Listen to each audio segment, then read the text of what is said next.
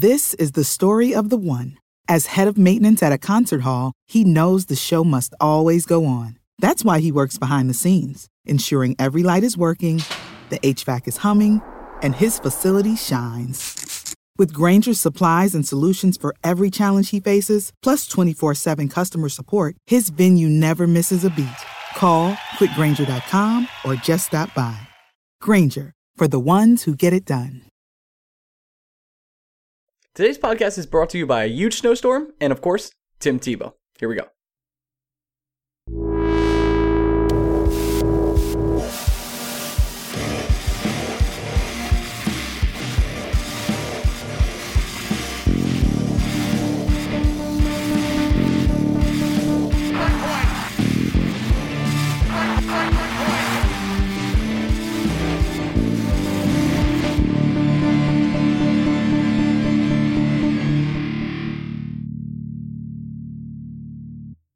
Hey, Blue Shirt Breakaway fans, welcome to another week of the Blue Shirts Breakaway. I'm recording this on March 13th. It is light out, and there are 13 games left in the season. Coincidence? I think not. Greg, say hello.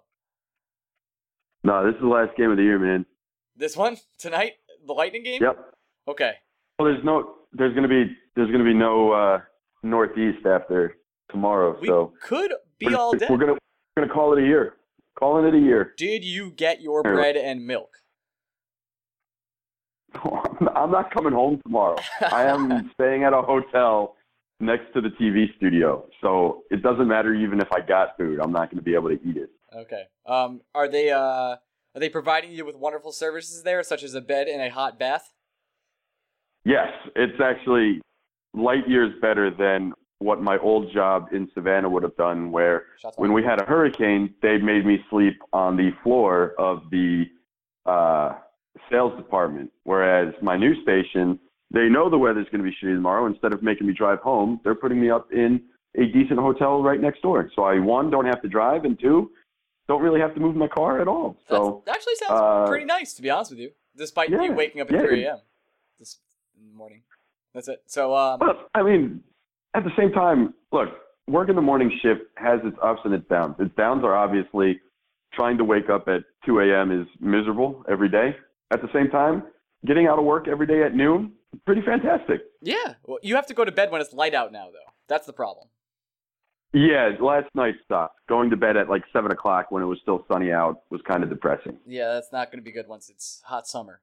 On today's episode of Blue Shirts Breakaway, we're going to talk about a special fourth liner, close to our heart, a special defenseman that's not playing. We're also going to go through an injury to our favorite goalie. And we will probably be talking about some nonsense and how we were scared about the snowstorm. So, let's start with our favorite fourth liner, the Glass himself. Greg, I thought we were going to talk about Oscar Lindberg. We were not. In Glass's first 4 games of the season, the Rangers are 3-1, and he has tallied a goal and assist. Has he played well enough to stay on this team? No. It's not even so much that, look, Tanner Glass hasn't been a colossal shit heap, right? I think that would be unfair. Yeah, that would be unfair. He's been fine. The problem with playing Tanner Glass kind of goes along the lines of, you know, the problem we've had all year playing Dan Girardi and Kevin Klein. Yeah, sure, there have been games where Klein and Girardi have been fine, or even, I'd say, decent to good. It's just there are inherently better options available to the Rangers than what Tanner Glass gives. And I'm not necessarily saying that Matt Pumple is the end-all, be-all. I personally haven't seen a good explanation as to why Marek Harivik or Nick Stenson weren't called up instead of Tanner Glass. I just think they can do everything Tanner Glass can do and then some. There's no good explanation. The explanation is that AV loves him and they're boys. And that he gets paid a lot of money, so maybe they want to get some use out of him. That's the explanation. Yeah, but that's unacceptable, right? This is 21st century hockey. That doesn't make any sense. It does in a way that you know he knows your system. He hasn't been a total possession nightmare. He has had some good moments, so far. So maybe they saw something down in the AHL. I mean, James would beg to differ. He would said he was on the fourth line down in the AHL, so I'm not sure. But it hasn't been a total disaster. So, I mean... Right, but calling it... I feel like we're just lowering the bar as to how we should be judging Tanner Glass. We shouldn't be celebrating the fact that Tanner Glass hasn't been a colossal disaster. That's not the point. The point is to try and put out the best 12 forwards every night. And I don't think Tanner Glass at any point in time has been one of the 12 best forwards the New York Rangers can put out there. He's probably not the top 15. And I haven't seen 15. any evidence. No. And again, it's one of those things where it is great that Tanner Glass has been fine. It's just, it's hard to imagine Marek Harivik or Nick Jensen not being better, just flat out. It's hard to think of a scenario where one of those two players is not at the minimum doing what Tanner Glass is doing and in all likelihood being able to contribute more. And I think the problem with Tanner Glass isn't so much what he may or may not be able to do for the Rangers. It's just how AV utilizes him. Why in the world was Tanner Glass the extra skater when the Rangers were down a goal at the end of the third period against the Hurricanes? What? That was pretty bad. I did not understand that. Was he trying to set up a hero moment? Is AV trying to get a movie deal? Because that's like, right? That's how you get that. Tanner Glass scores a goal and the Rangers go to overtime. Like, I don't know. But here's the thing. If you're trying to win that game, I don't care if Tanner Glass had 2 goals that night. Tanner Glass is not one of your best shot creators or someone who can capitalize in a scoring situation. No, he's your worst. He gets junk goals. It's what he does. Yeah, it's fine to get junk goals, but you don't, under any circumstance, put Tanner Glass in the lineup when you need a goal. It doesn't make any sense. It boggles the mind, I would say. I'd go so far to say that it boggles the mind. Listen, they love each other. Sometimes you can't stop true love on a hockey team. There's just, maybe we're not counting for the chemistry, the things we're not seeing, the things that Tanner's bringing behind the scenes. I'm trying to defend him. No, I think the problem is AV is trying to see these things that just simply don't exist. There is a future problem coming, Greg. Well, let's talk about the problem now, and then we'll talk about the future problem. Is it actually a problem that Henrik Lundqvist is out 2 to 3 weeks with a lower body injury? I don't think so. No. I don't think so either. Is it a blessing in disguise? I don't want to go that far. Okay. I'm a little uncomfortable. The only thing about Henrik's injury that makes me uncomfortable is the fact that he's not going to have as much time as I would like him to have to get ready for the playoffs, right? So the problem with Henrik's injury is not the Rangers' push to the playoffs. I don't want Rusty Henrik for the first round, whoever we're playing. We've seen Rusty Henrik before, especially going into the playoffs. I would want fine-tuned Henrik that allows him to be at the top of his game, that allows him to be in the right rhythm with the team around him. I wish this injury happened 2 to 3 weeks ago. That would be perfect. Because happening right now is poor timing, quite honestly. Because he'll have about a week to get back. He will have some good teams to play, I believe. I don't have the schedule in front of me right now. I only have the next couple games. But I believe he plays the Penguins the last game. I think the Senators the game before that. So I think he'll have some time to get back into shape for the playoffs. He'll be playing against playoff teams. I don't know if the Rangers will be trying in those games. But that's really the main question. Do you want Henrik getting back in game shape, or do you want Henrik already there and working out whatever bugs he has to work out, right? You know the answer. Like that's the real question. Yeah, the answer is you'd rather have him ready to go. If this injury happened at the beginning of or mid-February, we'd be fine. I don't think we'd even be spending this much time on it. It's the fact that this injury has happened a little too close to the stretch run for my liking. Like as you mentioned, we only have 13 games left. Yeah. Hank is probably going to miss the majority of those. I would say at least 8. That's less than ideal. Yeah. To say the least. So that gives Hank about 4 to 6 games to get back into playoff shape. I don't know if that's enough time, like you're saying. Right. And, maybe this is all much ado about nothing, because maybe Hank comes back, doesn't miss a beat, and he's, the same guy that had been playing for the Rangers before his injury, which was maybe not peak Henrik, but we were getting, the top 90% performance out of Henrik Lundqvist that we've seen this year. And now, there's a question mark. Missing 2 to 3 weeks, missing 8 games at least. It's hard, if not impossible, to be at your best when you come back. It takes a special kind of player to be able to just dust off that much rust and be ready to go for the playoffs. Now, of course, Hank, if anyone can do it, it's him. He is a special kind of player. He is a star. He's one of the greatest goaltenders in NHL history. Mm-hmm. It just, I'd be lying to say I wasn't a little worried. I'm definitely worried. I would say my worry level is like a 6. A little bit more than normal, but not full out panic. Because, again, it's one of those things at the same time, right? Antti Raanta has been fantastic. It's not exactly like the Rangers are going to be playing Marcus Hellberg in these 8 games. You're setting up my next Hellberg question. maybe gets a start. Maybe gets a start. This is where I was. Do you think Hellberg, since we have so many back-to-backs coming up, gets a start at all? I think he gets 1. I think he gets 1. And I think he gets 1 just because it'll be awfully hard for the Rangers to go this stretch of games without him getting 1, just because you still have to protect Raanta a little bit. I'm not saying Raanta needs to sit every other game on a back-to-back. Raanta should be fresh enough and has sat enough this year where he can handle a couple back-to-backs without a break. But I think you got to get Hellberg at least 1. Oh, yeah. And I think Hellberg, the 10 minutes he did play this year, he looked good. So I'd like to see him over a full game. He's fine. Yeah. He's fine. He's a backup goaltender. He's a guy you're comfortable with playing once over a 2 to 3 week period.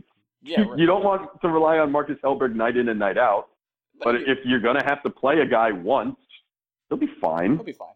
And again, the Rangers, this is the good thing about the position the Rangers are in. Doesn't really matter what Marcus Hellberg does in his 1 start. As long as nobody else gets hurt because of Marcus Hellberg, we're fine. We're all right. Not the end of the world. It's just the only thing that makes the Henrik injury problematic is the time in which it happened. This is not the time of the year I would want my number 1 goaltender hurt. If this happened 2-3 weeks ago, we're fine. The fact that it's happening now, this close to April, what if he has 1 setback? If he has 1 setback, we're talking about him missing the rest of the regular season. We're going to the playoffs with Antti Raanta. And then if he misses, which again, maybe not the worst thing in the world, but as much as I love Raanta, I'd feel it's not Henrik. A million times more comfortable with Hank between the pipes. I feel the same way. He hasn't even started his rehab yet, as of reports of today, as March 13th. I should mention this, and I'm pretty sure you guys have figured this out already. We are recording this before the Lightning game tonight, and I will be putting it in my comments for the Lightning game, because I will be watching as Greg is getting ready for the snowstorm to become a news snow reporter for tomorrow. So. Oh, so excited. I can't tell you how excited I am. I really can't. How excited I am, I mean... How much do you want to... Not that excited. Not that excited. I'm being perfectly honest. That was a little bit uneventful, the way you said that. I was ready for some real rant, and you were like, I guess I'm just not really that excited. No, because, here's the thing. If I lived in Savannah, I'd give you a rant. But, 1, I like the people I work with. And 2, I'm in news. I knew this was going to be a thing. When other people have days off, those are the days I know I'm going to have to work. That's fair. Part of being in news. So I'm not angry that I have to work. It's just that's just what it is, my friend. It is what it is, man. Pavel Buchnevich is now on the second line. This is where Is he though? I mean, technically, theoretically, actually, he's on the second line with Rick Nash and Mika Zibanejad, and they will be skating side against the Lightning also. So how long do you think he stays on that line before he goes down to the 4th? And they switch him with VC? I don't know. It depends on how well Tanner Glass plays, huh? Yeah, of course. Second star. Here's Center glass. here's the thing, right? It seems as though AV has at least accepted the fact that Jimmy VC is struggling. So Jimmy VC is not getting playing time over Pavel Buchnevich, which is the correct move, Because mind you. Buchnevich has outplayed him this year. That's just straight. Flat out. It's a flat out And fact. it's not me trying to say that Jimmy VC is a bust. I'm not trying to say that Jimmy VC is a bad player. I'm simply saying that as far as this year is concerned, Jimmy VC is not as good for the Rangers right now as Pavel Buchnevich. No. Pavel Buchnevich has been the proven playmaker. He's performed when put in the positions and given the opportunity. The better passer. Booch, when on the ice, has been good, flat out. Full stop. Even scored an empty net goal the other night. Very, very exciting. I've been impressed with Booch since the jump. The guy makes plays. Can you do a little bit more back checking? Can you do a little bit more in the defensive zone? Sure. But he's also a 20-year-old winger who is trying to figure out how to play at the NHL level. Not exactly going to knock him for not doing something as well as, say, Rick Nash, who's been in the league since, frickin' Nam. Forever. Absolutely forever. It's one of those situations where we've seen how successful the Grabner, Hayes, Miller line is. So there's zero reason to break that up at any point. And we've also seen Kreider plays better with Zuccarello, right? Yep, that's fair. I don't think that's not me trying to say anything. Mesh And really well together because Kreider's style is crash the net, where Zuccarello is more be crafty. So together they have nice chemistry. And I think it's good for those two guys to be playing with Derek Stepan right now because the Rangers have to do something to get Stepan out of his scoring funk. I mean, he did score, so good for him. Let's clap it up for him. He's got one score over the last 23 games, so now he's breaking out of it. We're gonna have a full couple of games of scoring from Derek Stepan. So very nice. So you got to do what you got to do to make sure Stepan is basically, kind of the same principle that we're having here with Hank, where it's not so much I'm worried about what Stepan does the rest of this season. I'm worried about what Stepan's going to do in the playoffs. And if we have to get Stepan going, which means he has to play right now with Kreider and Zuccarello because I think they create the most scoring opportunities for Stepan. So that leaves your Zibanejad, your Nash, and a winger to play with them. And Buchnevich has been and will continue to be the most logical partner for those two. It just makes sense. And putting Buchnevich with Nash also helps because, again, Nash is fantastic in the defensive zone. He back checks with the best of them. He's a two-way hockey player. Fourth best defenseman on this team. We've mentioned that multiple times. If you want to try and disguise some of Buchnevich's inabilities defensively, you have to put him with Nash. That simple. And I think that's what AV's doing. Now, two of our worst nightmares are going to come back from injury. Kevin Klein and Dan Girardi. And those are coming back soon. Yep. This team right now as is, and I can't really shit on Steve Camper because he's been okay. He's been fine. Yeah, he's been fine. So it's hard for me to be like, put our boy Clendening back in there, even though it just shows how much they hate Clendening, that they are not playing him. They found a way not to play him when both Dan Girardi and Klein were both injured. So I think he's sure absolutely in the doghouse, and it was a good run, buddy. I loved you. I wish you would have came on this podcast, but I think it's over at this point. I mean, you can still come on the podcast. Yeah, you can still come on. That doesn't stop. We're not stopping. You should still come on, man. We know you listen. Like, let's not lie. What's up, Adam? But it just seems that AV doesn't want to play him. Obviously, Steve Camper's taking his spot. They've shifted the defense a little bit. Brendan Smith has gone to, I believe, the second line, and that would bring up Mark Stahl up to the first line to play with Ryan McDonough, who's been playing better as of late, as we've said. Now, when these two players come back from injury, what happens? Like, are we really going to play them? This is what we're playing right now is probably our optimal defense, I have to say, right? That we're playing our best six guys, with the exception of maybe not playing Clendening over Kampfer or Stahl?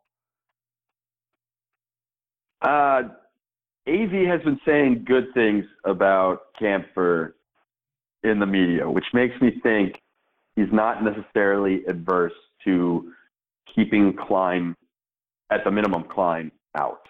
And quite honestly, does it sound like Klein's coming back anytime soon? I don't get the vibe that Klein is nearing a return. From what I read, he's not too far away, so maybe I got the wrong sources there, but I would not want him to be back on this team right now. And especially the same goes for Dan Girardi. I just can't have that. I can't be breaking up this defense when... I mean, I know we played shit teams this week. Let's not hide it. We didn't play anyone great. And the Lightning tonight will be a good test. Again, because they're a team that's hungry and they're fighting for the playoffs. But they're also a team that's going to be without 4 first-line centers. I'm sorry, not first-line centers, but all their centers pretty much. All first 4 of their centers on their lines. So, if we don't really beat them when they're down and out, but also hungry, I mean, it's going to be a weird night. I just don't think this is a team you have to beat. You want to keep them out of the playoffs. They're a team I absolutely despise because of what they did to us in the East Conference Finals. I know they're not a true rival, but they're a rival to me, and it's real to me, damn it. So, I just can't have anyone messing up this defense. And is there a way that Dan Girardi and Kevin Klein do not come back to this lineup? Both of them, no. I think we're stuck in a world where AV is going to get one of them in. I can't see AV benching Holden, Smith, or Shea, or McDonough to get both of them. Well, I'm not even going to say McDonough. Okay. He would, but I mean, the realistic fact is, in order to get both Klein and Girardi back into the lineup at the same time, he would have to bench not just Kampfer, but one of Holden, Smith, or Shea. And I just cannot foresee a scenario in which even AV, at his craziest and dumbest moments, I can't see him justifiably doing that. I can see him rotating Girardi and Klein in and out of the same spot, and the Rangers sending down Clendening or Kampfer. I can totally see that happening, which is enough to frustrate me. I can't see him playing both Klein and Girardi at the same time. The numbers finally don't make sense for that to happen. The Brandon Smith trade makes that impossible. AV's finally seen the light. Shea. I don't think he's seen the light. I think he's just been, in AV's mind, he's been dealt a tough hand. Like, AV, I'm sure, looks at this as a good problem to have, right? That he's unable to get both Girardi and Klein in the lineup, whereas every fan and every pundit is like, thank fucking God, finally, the Rangers have a way to keep AV from doing something so incredibly stupid. So stupid that, I mean, we would murder him, like, on this podcast if he did one. If we're going to the playoffs, just so we're clear, just so we're clear going forward. If we're in the playoffs and Klein and Girardi are on this team in the first round, and we lose those first 2 games, I don't really care what happens. That's what I'm blaming it on. It doesn't really matter what happens in those games. Even if we don't score a goal, like, those are the 2 players that should not be playing together on this defense. That's it. Simple as that. Right. Yep, you're absolutely right. I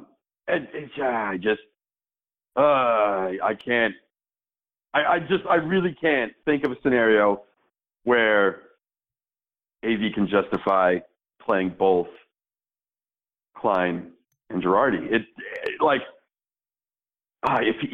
he likes Brady Shea. I can't see a scenario where he benched Brady Shea.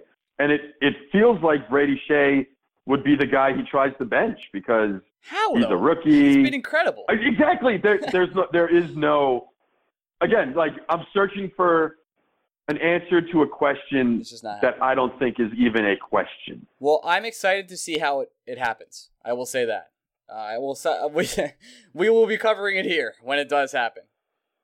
So let's move on. Right. I'm not necessarily overly optimistic that it won't happen. I just, as a rational human being, I can't think of a scenario in where he's benching both Kampfer and someone else. Shea, or just Kampfer and someone else. Like, I get that Kampfer is not long for this world. Nope. And while I like what Kampfer's been doing, I mean, I've liked what Clendenning has done more. I've made that abundantly clear. Have we made that clear? Really? Kampfer has been a perfectly fine, average NHL defenseman. I'm not going to, cry over spilt milk if Steve Kampfer is or isn't playing. The problem, once again, is not that Kampfer won't be playing. It's that the Rangers will be playing inferior defensemen instead of him, which is the problem. That is the problem. And has been the problem all year. That's been the problem all year. Who are we kidding? It really has. So at this point of the podcast, I would like to go over the upcoming games. But before I do that, I'm going to put my Lightning reaction for the game tonight right here. All right, so I don't really know how to feel about tonight's game. Losing to the Lightning obviously feels bad. They had legitimately no centers on their team. They're injured up and down. 70% of their roster is injured. We were at home in MSG. We had wide open nets. Buchnevich missed an open net. McDonough played his ass off. Unfortunate deflections get past Ranta. Just a game I really didn't want to lose, but I'm also not sad we lost because it felt like a trap game. Like a typical trap game. Seriously, that was a little definition of trap game. And it does keep us sort of in the wild card spot, which is where I have said multiple times I want to be. So how upset can I really be about it when that's where I said I want to be? Right now we were pretty close to within the Capitals. I think we were 5 points, even though they were a game up. Not that I really want to go ahead and just chase the 1 seed, especially with Henrik Lundqvist out for 2 to 3 weeks. But at this point, just the team I shouldn't be losing to. Like the Rangers are way better than the Lightning, up and down right now. So it's unfortunate. Definitely some mixed play from Stahl, Buchnevich, and some others missed some quality shots. Just not a game I wanted to lose. Unfortunately, we did lose, and that's hockey. So congratulations to Kampfer. He earned that goal. He went out there, took a shot, and finally got his first NHL goal. I'm sure that's something he'll remember for a long time when AV sends it back down to the AHL to let Girardi play. Very nice of him. We're on to the weekend. It sucks to dwell on a shitty loss against the Lightning for the next couple days, but I'm going to have to live with it at this point. All right, back to me and Greg. Okay, and I'm glad that went well. I had a great time. Hey, good job, Brian. Thanks, man. You did great. I really did. I really gave it my all in that little monologue about this awful Lightning game tonight. That really was stressful to watch. Or we won, and it was amazing. All right, upcoming schedule. Not a lot going on this week. We have a back-to-back on the weekend, which is, we should mention that we will be together this weekend for the first time in a long time. Hey, buddy. So we will be watching March Madness together up in Albany. Absolutely. There will be some sort of drinking, I believe. You do. Yeah, you will be. I'm not really gonna be able to drink Friday, dude. Oh, because you have work on the Saturdays. I gotta be at work at 4 a.m. on Saturday. Easy, crazy. So I'll be hanging out for a while, but yeah, I'd stop short of saying I'm gonna be able to, go drink for drink. Right? No way. Whoa. All right. So, upcoming schedule this weekend. What was the whoa? What'd you whoa me for, bro? I whoaed because I had a little weird noise in my headphones, and I'm not sure if it's recording or not, but I'm going to find out in post. So that's fun. Okay, that should be great. All right, fine, great. Here we go. Upcoming schedule. We have the Panthers on Friday. It is National Submarine Day. And Greg, I think it's a perfect time to celebrate National Submarine Day on Friday because Bodie McBoatface Submarine went out today. And just congratulations to Bodie McBoatface and all its supporters to go out to explore the urban seas on submarine. Are we talking submarine the naval vessel, or are we talking submarine the sandwich? We're talking submarine the naval sandwich. The naval submarine. So you didn't answer my question. The boat. Yeah, we're talking the boat. Yes, the thing that goes underwater. I said naval sandwich, but yes, it's the boat that goes underwater and it explores the seas. I don't know what sandwich you know that explores the seas when I said that. No, sub is short for submarine, right? I know, the sandwich. But during that time of do you? Because the way you're answering this question makes it sound like you don't. During the time of the description, I said explore the urban seas. What ham, turkey, and cheese have you seen exploring the urban seas? Well, first of all, I would like to point out that I did not hear you say that. I know. We'll check the tape. All right. So yes, Bodie McBoatface. I just like to say congratulations. Something I supported, and I'm always a fan of submarines when they go out. Except there was one time back in 1940s I don't want to talk about. All right. The next U571, decent movie, underrated movie. U571. The next day on the back-to-back is March 18th, and this is National Corn Dog Day. Greg, is a corn dog a kebab? Oh, here we go. I'll wait. I'll wait, my friend. I'm going to say no. I think a kebab needs more than one food item on it. Like, just because the food is on a stick does not make it a kebab. Does that make a popsicle a kebab? Ooh, a corn dog might be a popsicle. I didn't think of that. Because I had this. I think a corn dog has more popsicle properties than it does a kebab property. That's totally fair. I think you've already convinced me. I think now if you put a corn dog nugget on a stick with, grilled vegetables or some other accoutrement, then I'd give you with vegetables. I'd say gross. A corn dog can be a part of a kebab, but by definition, I don't think a corn dog by itself is a kebab. I think it's a singular kebab, but is that even a thing? I think it's more of a popsicle, like you said. No, I think a kebab is plural. I think by definition, a kebab must contain multiple things. At least because multiple types of food. Let's go to the kebab for a second. If you just put a chicken on a stick, it's not a kebab. It's just chicken on a stick, right? Right. Okay, I see your point. But by definition, if you're saying a corn dog is a kebab, then chicken on a stick is also a kebab. That's fair. I do want to talk about these games a little bit. I know we don't actually preview games, but I think this Friday might be the game we start Hellberg. Just because I don't think it's going to be one of the first back-to-backs, especially considering between now and the weekend, there's nothing. If there was a game on, say, if we have the game tonight, if there's another game Wednesday, and then we had a back-to-back Saturday, Sunday, yeah, I'd say the second game of that, Hellberg would play. But the fact that Ronce is going to have off, he's going to have off this entire week, Tuesday, Wednesday, Thursday, and you're just asking him to play Friday, Saturday, I think he plays all three games this week. That might be. I think Hellberg's start is going to come closer to Hank's return than to me. Whatchamacallit. I get what you're saying. To me, my logic is actually you want to play the Wild. You don't have no logic. You want to play the Wild on Saturday tough. This is a playoff team that you could test yourself against. This is sort of like. So remind me why. Are you trying to say that? In order to play... No, Hellberg would play Friday against the Panthers, and then we would play Ronta on Saturday versus the Wild. I just think Ronta plays all three games. Yeah, I see what you're trying to say. In this scenario, I don't think there's any way Ronta doesn't play all three. Okay. There might be enough time, and you might be right. I feel like the Panthers are kind of a soft team right now. Not really in... no team in hockey is soft except for the Avalanche, but... Just feels like this would be the right time to maybe just give Hellberg a taste. Even if you're going to maybe play him 2 games, you can get him in this game and another one. You keep Ronta rested, and you really test yourself on Saturday night versus the Wild.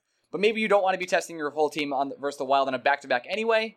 So maybe my logic's a little flawed there. But that's how I'd like to see the Rangers handle this if I was, as a fan, I guess I would say. I just think the Hellberg start is going to come a lot closer to Hank's return than it will this early on. There is enough time for Ronta to get ample rest and play a back-to-back is my only point. Okay. Let's move on to absolutely nonsense. Thank you all for listening. If you're here for just Rangers, we're going to move on to nonsense. We are breaking away and transition. Greg, I need to know. Not your best. Not your best. I didn't think it was. When is my best? What is my best? Let's be honest. I don't know. I'm just saying that definitely wasn't it. Okay, that's fine. Listen, I'll go to the tape, I'll watch the video, I'll come back, I'll be like, okay, what did I do wrong here? I need to know what you think about Tim Tebow. Because it's not what I thought you were going to ask. I've been waiting for this rant. We didn't talk about it last week. I don't have a rant. I really don't have a rant. I think it's nonsense that people give a shit. I think there are perfectly explainable reasons why the Mets are doing this. Is it financial only? I think that's definitely a significant part of it. I'm a bit of a conspiracy theorist. Okay, me too. As Brian Wojtanic would say, I just like to connect the dots. Or as part of my take, what's up? You may not know this, but good old Tim Tebow shares an agent with a certain left fielder for the New York Mets. I think you've mentioned by the name of Yoenis Cespedes. Yes, you have mentioned this. I will take to my grave that the reason why the Mets signed Tebow was a little under the table deal with the agent saying, look, if we put Tebow on the roster, you give us not just a fair shake, but you tilt the tables for us to re-sign Mr. Yoenis Cespedes. Now, has Tebow performed at all? That's always been part of it. At minor league level? Has he been okay? No, I think he hit 185 in the Arizona Fall League, yes. Which in the business is called not great or even bad. Yes. I think he struck out over a third of his at-bats. He's only like 1 for 4. He got his first hit of spring training today. He's like 1 for 14 against actual people that'll be playing actual baseball. Hey, man, he scored a run by batting into a double play. He's doing his part. He's a team player. Here's the thing. I'm not going to get worked up about a 29-year-old left fielder that's going to be spending the summer in Brooklyn. I just don't care. Like, he's not ever going to have a meaningful Mets moment. Is he still playing in Brooklyn by July? That's my question. Yeah. You think absolutely. So? No. I would say, is he still playing baseball in July? Or is he just quit? He's doing something else? Unless the SEC network calls and he has to go back. I think he'll go back. Absolutely he'll go back because he makes a lot of money doing it. Everything's about money, right?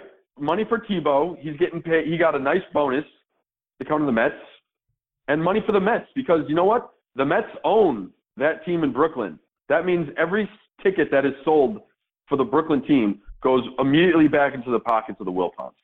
And you know what's an easy way to sell tickets in Brooklyn? Tim Tebow. Put Tim Tebow on the field.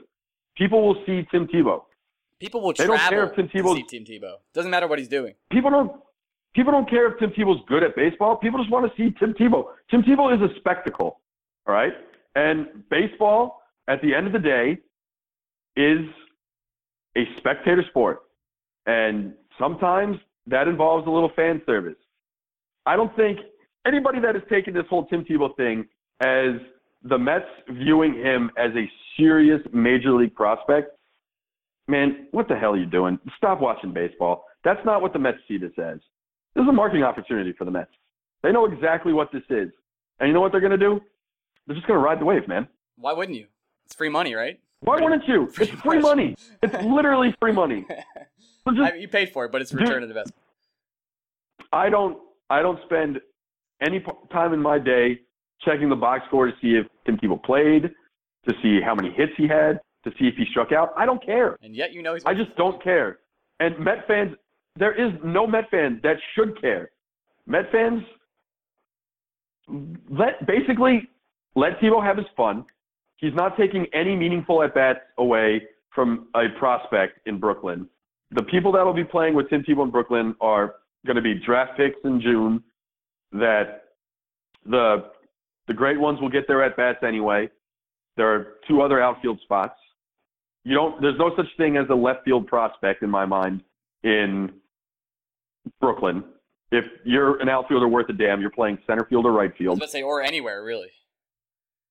Right. Basically, most top outfield prospects, when they get to Brooklyn, are center fielders. Yep. Michael Conforto might be the lone exception, but I think the Mets were playing him in left and in right. That's because his bat is special, though. When he was in – his bat is special. So Michael Conforto, the outfielder, doesn't really matter. Michael Conforto, the hitter, is really all that mattered for the Mets when he was in Brooklyn. And still all that matters for the Mets. It just so happens that Conforto is also a half-decent – not just half-decent, a very talented left fielder and a very decent right fielder. And apparently can hold his own in left. I'm not too worried about – center field. Not too worried about him. I just hope he can bat this year. That's all I'm saying. He will. He'll be fine. Just so we're clear, I am a pseudo Mets fan now. I hope you're aware. Like they're my National League team. because the Rays are going to suck I'm aware. balls. They're going to be awful. Well, So I don't think necessarily the Rays are going to suck. It's just the Rays are at best the fourth team in the AL East. They're the fourth AL team. East is just very good. They might be the fifth team. AL East is very Seriously. good. Yeah, like the Orioles are pretty good. They might be. There might be. It's either them or the Orioles in my mind. The Yankees are young, the Red Sox are insanely talented, Oh God. and the Blue Jays are still the Blue Jays. Yeah, Blue Jays still got firepower. They're not going. I mean, losing Edwin is really tough on that team. But If I'm a Blue Jay fan, I would have rather lost Jose Bautista than Edwin Encarnacion. me too. If I'm being perfectly honest. Oh yeah, I think that's obvious. But they kind of pity re-signed it because it took forever. They're going to change that in the CBA. I will say, while we're just quickly on the topic of Michael Conforto, I think he starts the year in the majors. I think he gets 3 starts a week, playing center once and right field twice. Wait, so he's going to play center Jay in the Bruce- majors? Yeah, he's already played center in the majors. That's where the Mets shoehorned him in a little last year. Okay. All He right. was all right. I mean, I'm not trying to say he's going to win a Gold Glove in center field. I'm saying you can survive with him in center field. Okay. He's not as fast as I would like him to be, but he's got decent range, and he's got a decent arm. He's got a better arm than Curtis Granderson, who's going to be the everyday center fielder. Let me Okay. say that. You're right. Point blank. You're right. Curtis Granderson's arm makes me sad. Like, it literally depresses me out. But- It is the very definition of a wet noodle. But he does everything else pretty well. Curtis Granderson, that is. Grandy, I think is maybe the most underrated bat in the Mets lineup, and his ability to work deep counts, draw walks, hit the occasional more than the occasional homer, is vastly underrated in the Mets lineup. But my point about Conforto, if Jay Bruce struggles in the month of April, I don't think the Mets have any qualms, any problems just benching Jay Bruce, straight up, just not playing him. I don't think the Mets care if Jay Bruce. They definitely don't care about Jay Bruce's development. He's 30 years old. They will not owe him another dime after this season. So if Jay Bruce is struggling, Michael Conforto will be the everyday right fielder because the Mets know this is a team that not only can make the playoffs but can make a very deep run. Aren't you going to So want they're not going to waste. I was going to say, wouldn't you want to play They're Bruce just not going to waste time. and hope he gets off to a hot start and then shop him around as hard as possible for anything? The Mets, no matter what happens, Jay Bruce is going to get the month of April. Okay. I that's what I'm telling you. I think Jay Bruce will start, if not every day, almost every day in right field in the month of April, because he's either going to get off to a blazing hot start and the Mets will find a taker for him, or he's going to struggle and then he'll spend the rest of the season as a left-handed pinch hitter. Okay. That's fair. He'll have the mean, month of April. I used to like Jay Bruce a lot, but I did not like that trade for the Mets in general. I'm not sure it was a bad trade. It just didn't work out. I think Jay Bruce had a career year and just like at the time, I mean, you have to remember what kind of position the Mets were in. They were in a very July. bad They position. They were looking like they weren't going to make the playoffs, and they were looking like they weren't even going to come close to making the playoffs. They looked like they were dead in the water. They couldn't hit for shit. And of course, Jay Bruce didn't hit for shit when he got here. No, but about like 180. And look, you also have to remember, not only was Cespedes hurt, there was a realistic chance the Mets weren't going to re-sign Cespedes. I remember. I was preparing myself for life without Cespedes, and they needed Jay Bruce. The whole reason they picked up Jay Bruce's option is because Cespedes was no guarantee to come back.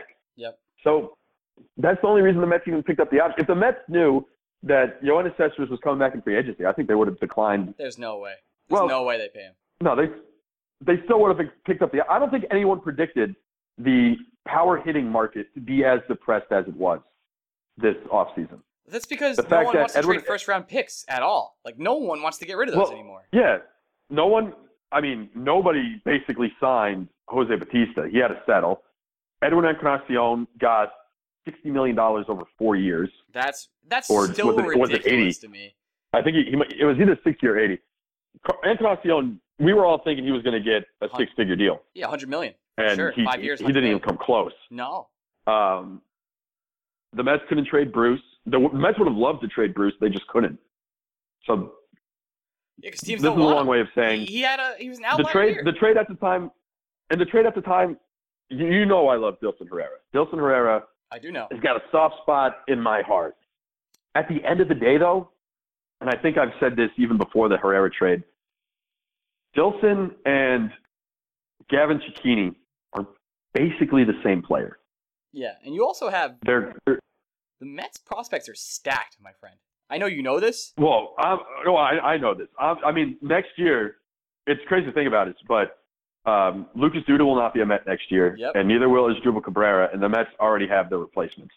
I really like Dom Smith. Oh, I think he's going to be a fantastic bat. it I don't is- think he'll ever hit 30 home runs a year like Lucas Duda, but I think he's going to hit 320, and he's James a Loney like. dynamic. He is a dynamic first baseman, and I know it's weird to say any first baseman is dynamic defensively because it's not a position that is often viewed as I mean, we're in New York. defensive. Teixeira was pretty dynamic for a while here. Yeah, he's going to be special, and he's only 21. Ahmed Rosario is special right now, Yeah, and the fact that I missed on that one, man. He's shot up the prospect lists all across everywhere. Now he's like ranked number 3 on Fangraphs. He is a monster. So he's a beast, and he is the Mets. Look, when the Mets signed Asdrubal Cabrera to a two-year deal, it was with the knowledge that at the end of that contract, Ahmed Rosario was going to be ready, which makes that an even better contract in my mind. and he's been They good too. got I do. I think if the Mets, if the Mets' hand was forced, I think Rosario could play this year. He's still a little young, has he's- a little development to do, but he could field. Yeah, he could field the major league. Absolutely. I'm in no hurry to get him up here. I'm just saying and look, this is also a year where the Mets, for the first time in as long as I can remember, have more depth than they even know what to do with. It's actually If- insane.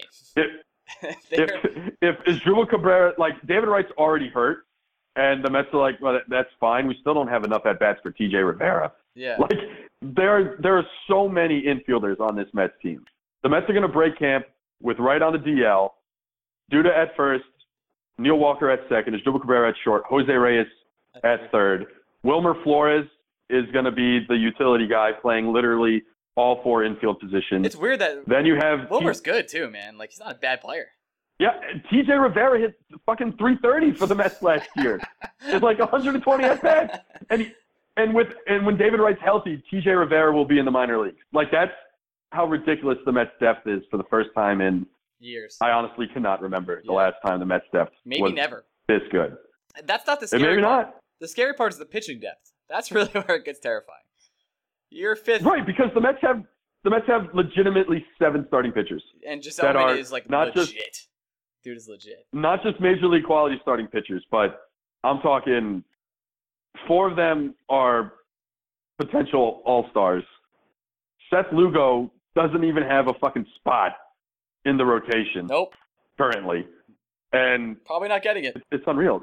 Yeah. Everyone's talking about, if the Mets can stay healthy. The Mets don't even need to stay healthy. The Mets just can't be as injured as they were last year. Nope. Just Like- can't do that. That's all the Mets need. I get a little frustrated when people say, oh, well, the Mets can't stay healthy. I'm not asking them to stay healthy. I'm legitimately just asking them not to die like they did last year, Just don't where die, all Mets. 5 starting pitchers get hurt and your entire starting infield is out and your entire outfield, not named Granderson, is dead. Pretty much. That's all I want. That's it. If the Mets stay 60% more healthy this year than last year, I think, look, I'm not in love with the Nationals. What about Trey Turner scares the shit out of me. That will never change. Can I do a Bill Bryce Simmons for a Harper- second? Are we sure Trey Turner's good? Sure.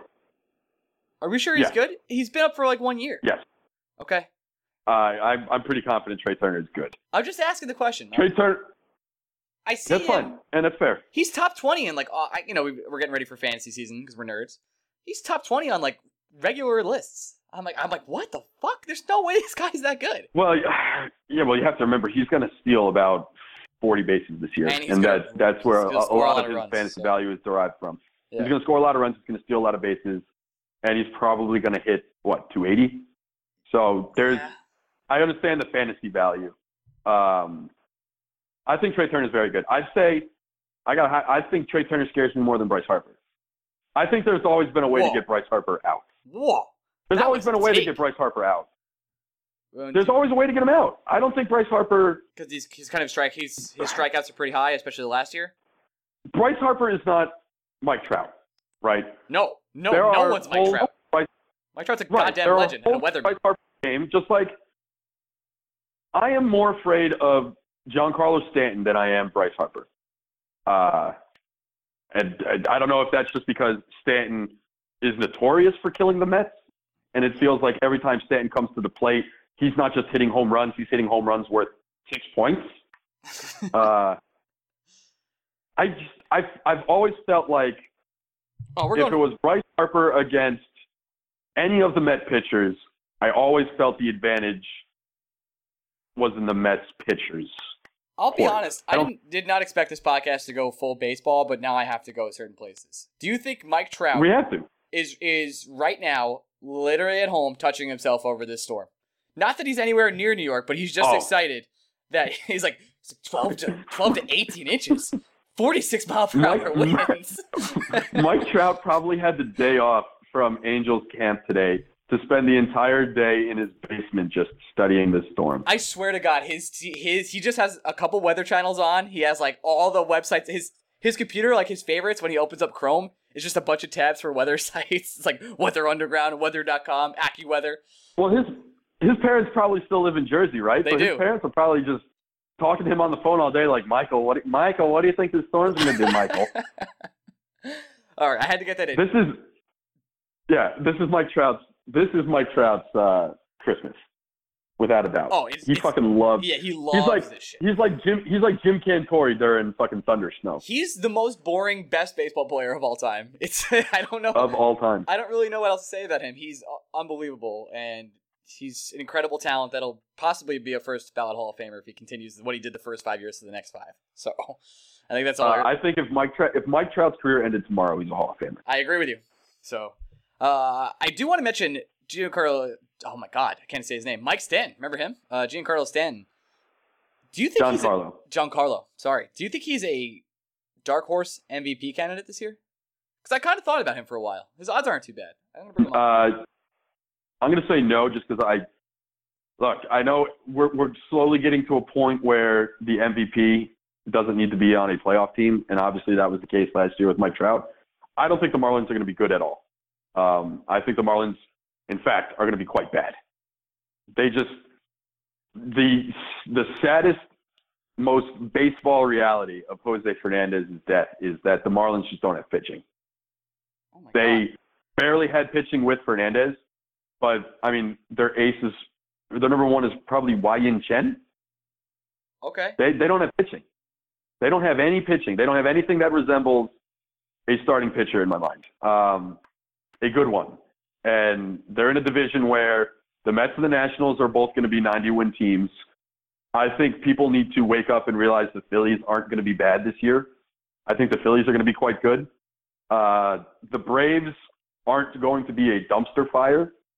They're not going to be great. They'll approach maybe 75 to 80 wins, but they're not going to be like the 65-win dumpster fire they were last year. I think it's more likely the Marlins finish 5th than it is the Marlins finish 2nd. Okay. And that's not because I think the Marlins will be closer to the basement than they will the Mets or the Nationals. They don't have pitching. They don't have a bullpen. They don't have starting pitching.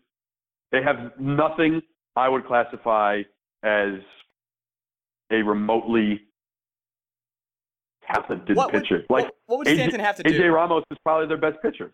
Is he not? Yeah, he probably is. Is there a pitcher better on that team than AJ Ramos? Would Stanton have to hit like 50 home runs and have like does that even matter anymore? Stanton would basically have to win the Triple Crown. Okay.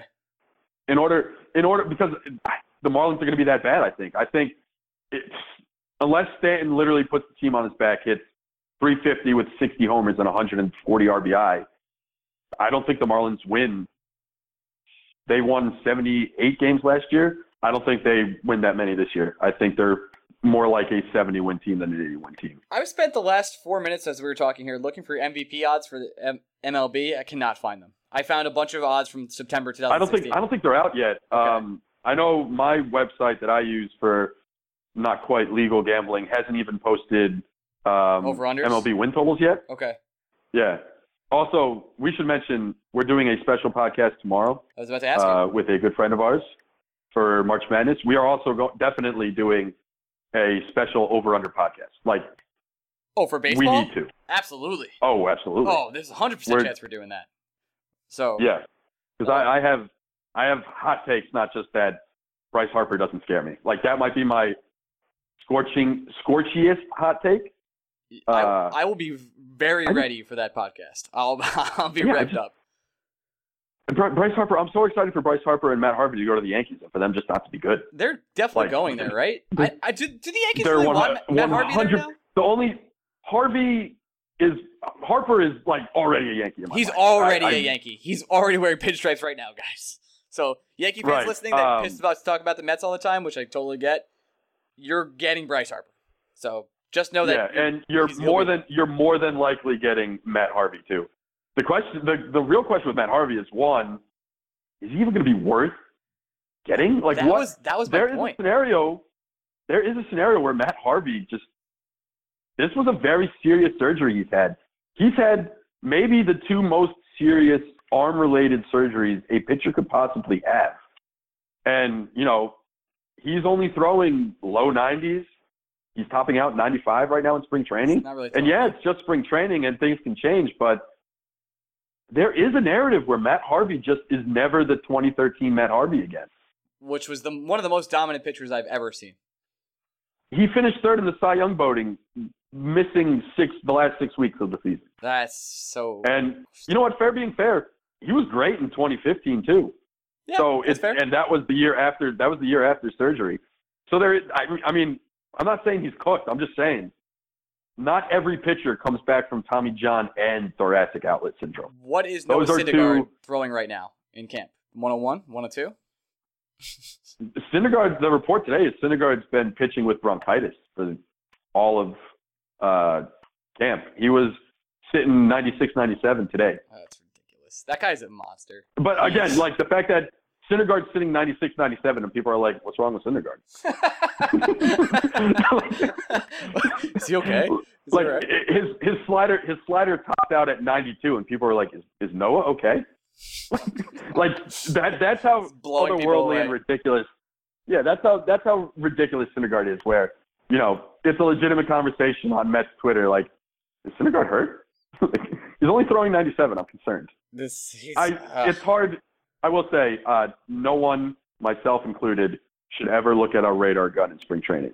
It's just I not worth don't it. want Noah Syndergaard throwing 100 miles an hour in February. There's no need. That's Hurt not yourself. something. Yeah, I don't want it. I want him going 60% at all times. I don't want him pitching 80% until we're 2 weeks out.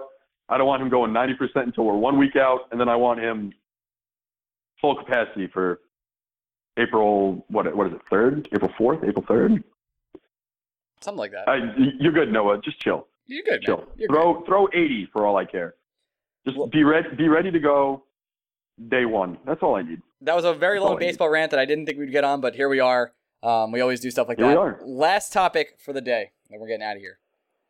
Logan, All right. you and I both saw Logan over the last week. Oof. Yes. Not your typical superhero movie, I would say. Not really remnants of Deadpool, other than a lot of cursing. I will say there was a lot of cursing. It did feel not A lot forced, of cursing. not forced, but you could tell that Hugh Jackman was like, "This is the movie where I'm gonna drop the F-bomb as much as possible." Well, so what I didn't realize is this was the first R-rated. Was this the first R-rated? Not the first R-rated Marvel, but the first Second. R-rated of the X-Men series, right? It's the second R-rated Marvel movie, pretty much. Mostly, I'm not counting like Ghost Rider. and Well, all that shit. I guess Deadpool's number Deadpool is the X-Men series. It's the first R-rated movie that involved Wolverine. There you go. Yeah, everything else has been Um, PG-13. He's been like, there's been really no blood. He's been like in Japan or China. So it hasn't been great. This movie, on the other hand, was absolutely brutal. It was not John Wick. Unreal. John Wick 2 with action. It did have a little bit of low point, I would say. But those low points, you knew what was going to happen. They were sad. And the movie was heavy, Greg. A lot heavier than I heavy. was ready for. I knew it was great. I honestly thought it was getting. I'm bad about reading. I'm not great about reading reviews. Like I'll peep Rotten Tomatoes to see what the movie is getting rated, but I'm not going to read a movie review per se. Right. So I thought all the praise for Logan coming in was partially because it was like, I thought it was going to be edgier, and I thought it was going to be action-packed, and I thought that's why it was getting the crazy reviews it was getting. I was not prepared for the emotional roller coaster that it took me on. Me either. I will say that I did tear up a little bit. I was not ready.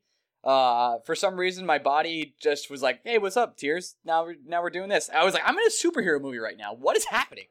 So I would highly recommend everyone else out there to go see it. I do have a lot of questions that I won't ask because they're spoilers. That were very.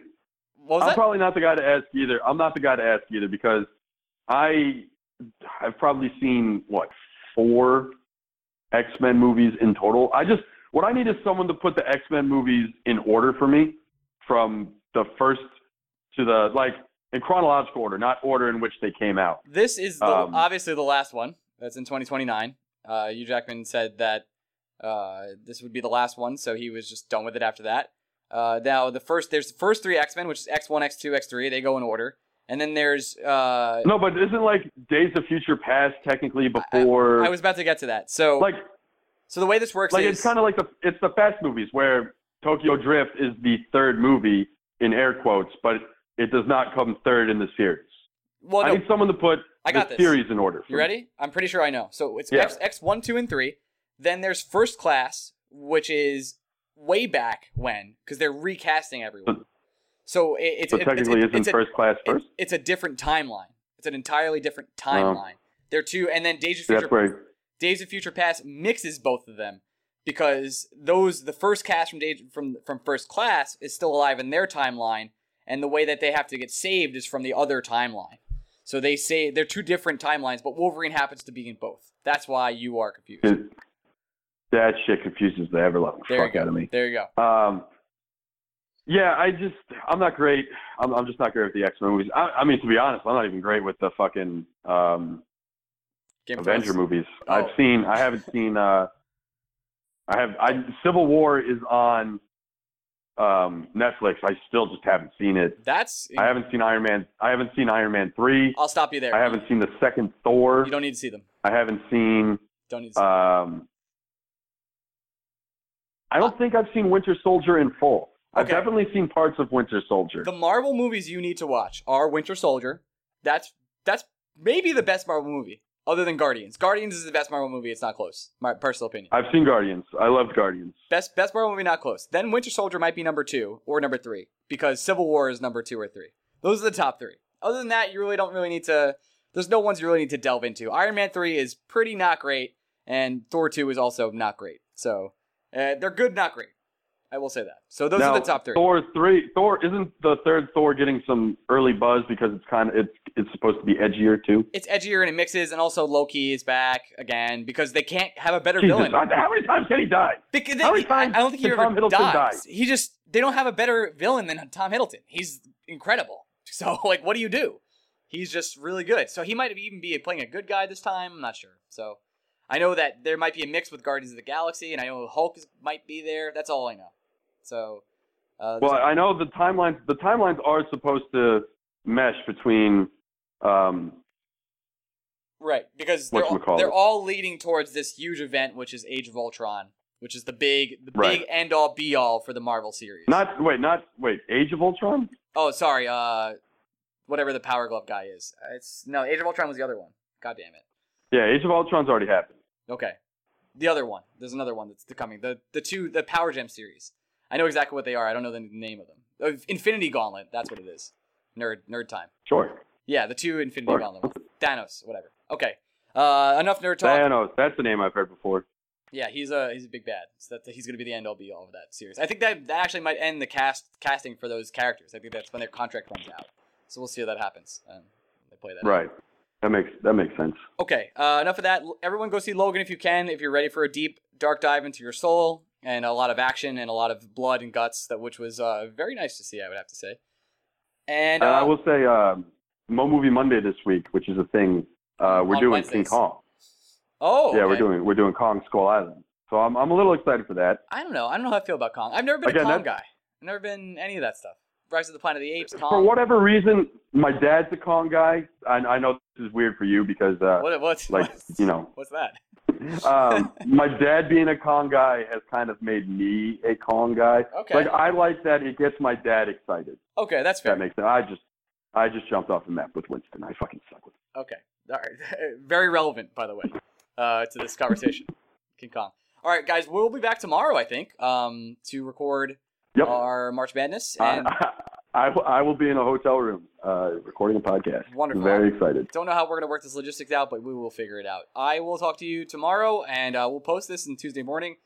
I hope the Rangers won tonight. I probably talked about it already, and we'll see you then. Bye-bye. I hope everyone survives Snowpocalypse Mageddon. Snowmageddon, McChicken, Nuggets 3-7. Follow us on Twitter at Blue Shirts Break. Love you. Bye. Bye. This is the story of the one.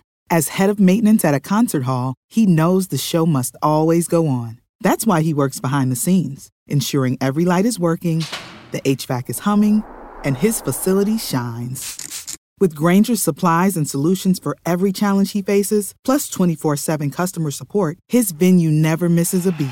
Call quickgrainger.com or just stop by. Grainger, for the ones who get it done. When you need mealtime inspiration, it's worth shopping Kroger, where you'll find over 30,000 mouth-watering choices that excite your inner foodie. And no matter what tasty choice you make, you'll enjoy our everyday low prices, plus extra ways to save, like digital coupons worth over $600 each week. You can also save up to $1 off per gallon at the pump with fuel points. More savings and more inspiring flavors make shopping Kroger worth it every time. Kroger, fresh for everyone. Fuel restrictions apply.